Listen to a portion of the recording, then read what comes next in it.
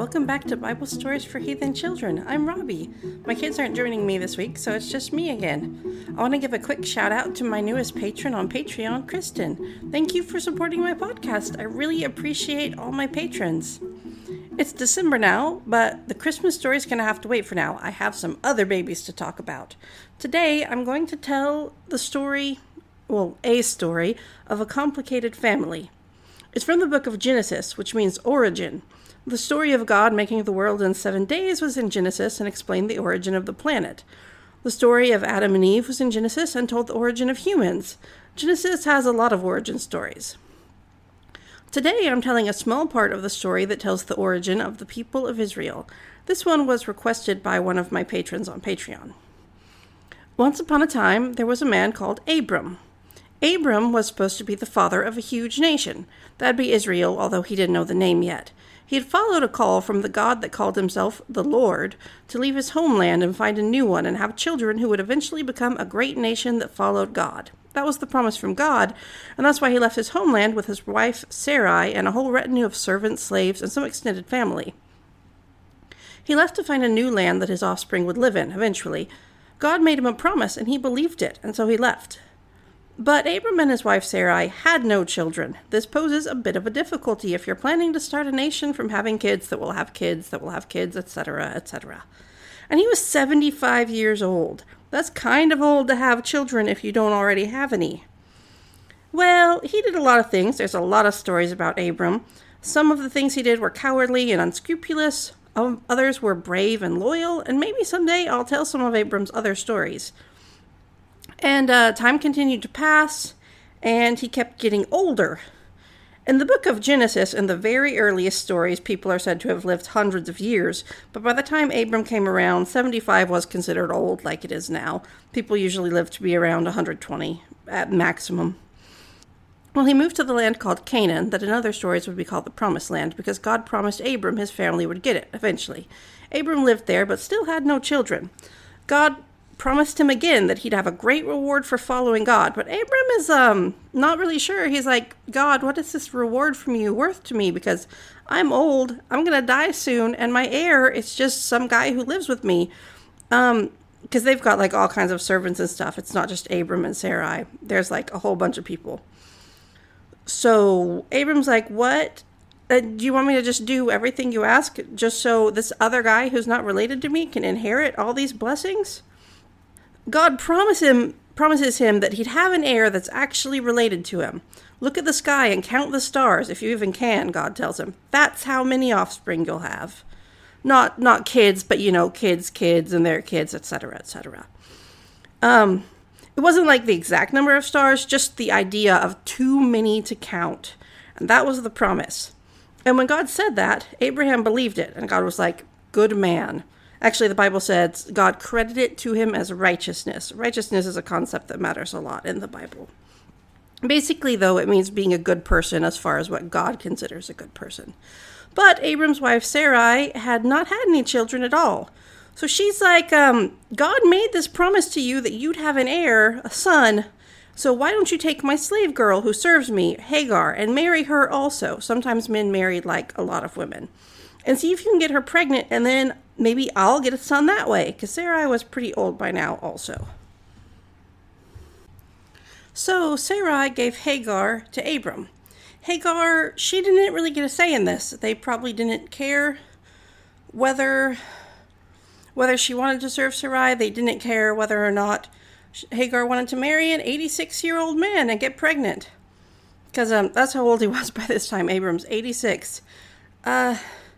They didn't really care if she wanted to be part of a story where she's going to be treated like an object or a prop and not an actual character or person.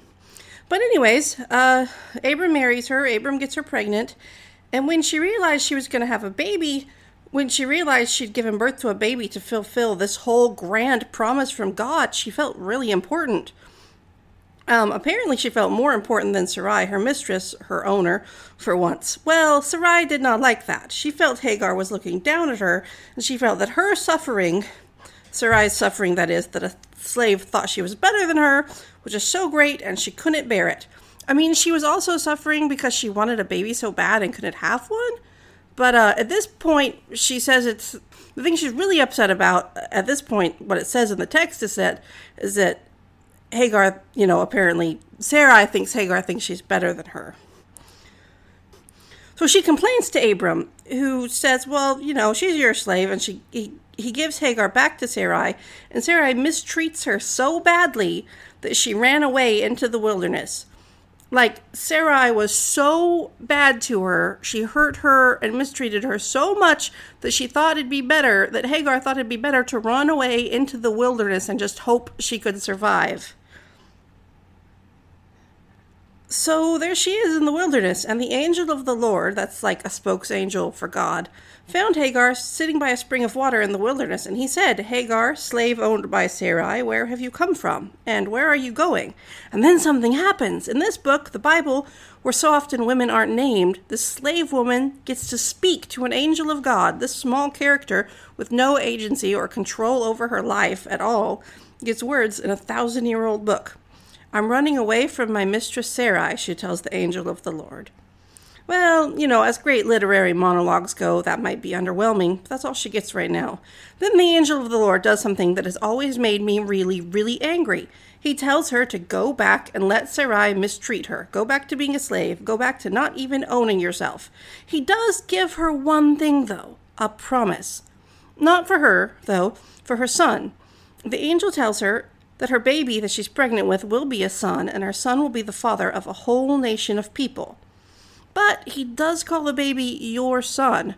Not Sarai's son, not even Abram's son, but Hagar's son. Hagar gets a son, and she's supposed to name him Ishmael, which means God will hear, because the angel tells her God has heard her crying out from her suffering. God heard Hagar's cries about her suffering. Sarah's suffering is not mentioned here, FYI.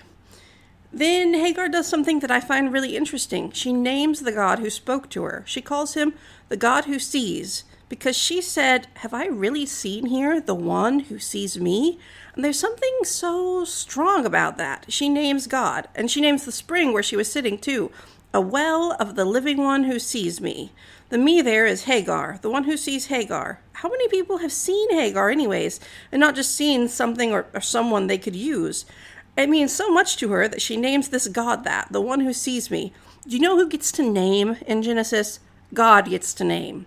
God names things, God names people, God renames people. In fact, you'll see God renaming people later in the story.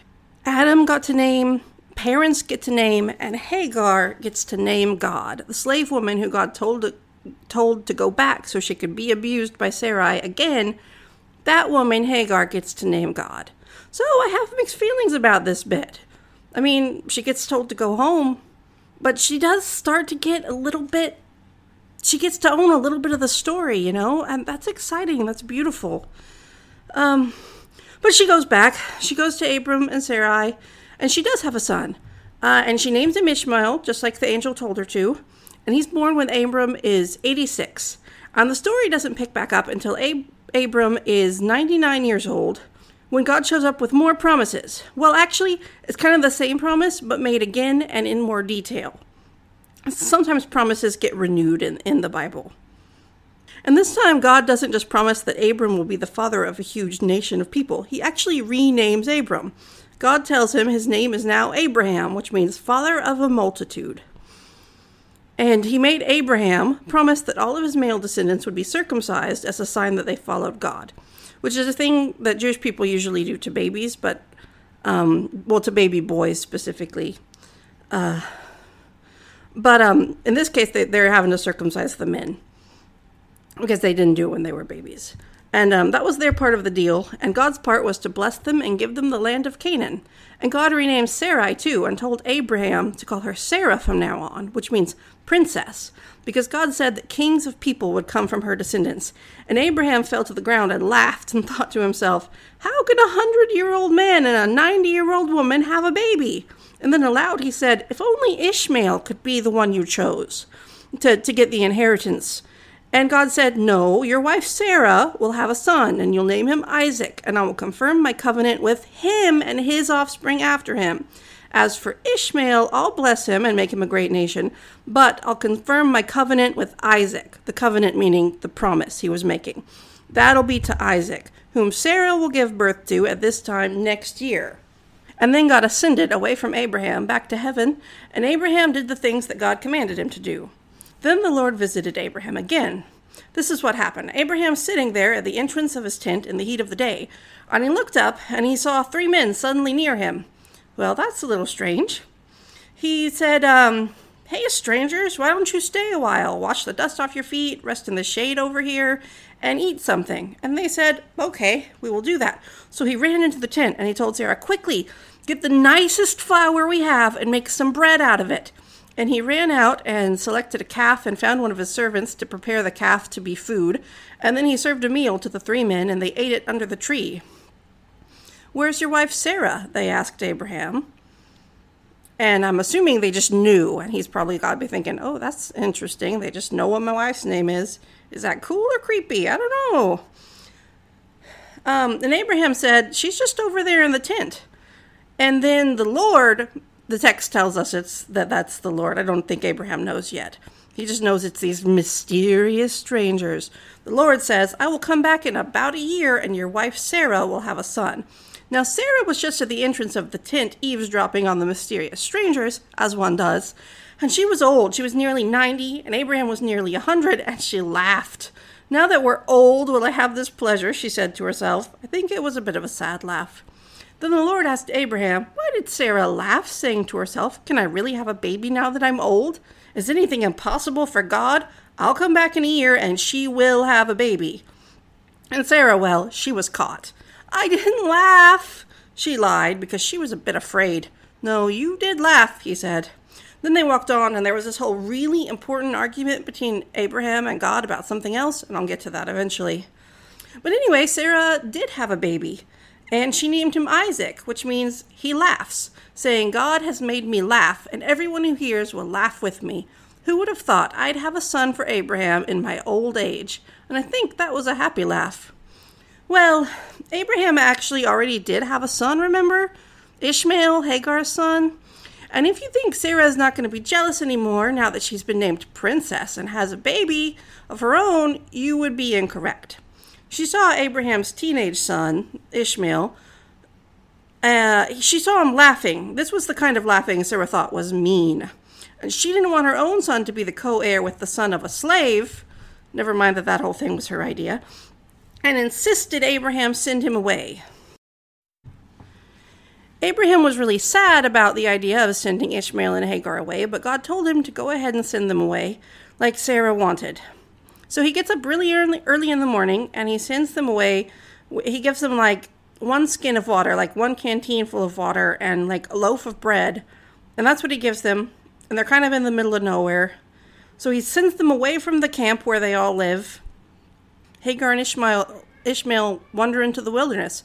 Once the water was gone, Hagar thought they'd both die of dehydration. So she left her son Ishmael under a bush in the most shade she could find, and left, saying, "I can't bear to watch him die." And she assumed that'd be the last time she'd see them. So she went away, a little ways away, and she wept loudly. She cried. And Ishmael, under his bush, he cried too. And God heard them both crying, and he showed up again, and he made the promise again that Ishmael would be the father of a great nation. And then God showed Hagar a well of water, so they did not die of dehydration in the wilderness. They drank from the well and survived, and God watched over the boy as he grew up, and Ishmael became an archer in the wilderness, and Hagar went back to her homeland in Egypt to get a wife for him. And I'm not sure exactly, but I like to think that after decades of putting up with other people controlling her and not being able to make her own decisions even about her own body, now that Hagar left and went into the wilderness where she decided to just live with her son, that she lived happily ever after with her son, his wife, and a whole bunch of grandchildren who all loved her. That's all for today. It's kind of an interesting story. I don't know how to feel about it because I think Sarah acts terribly.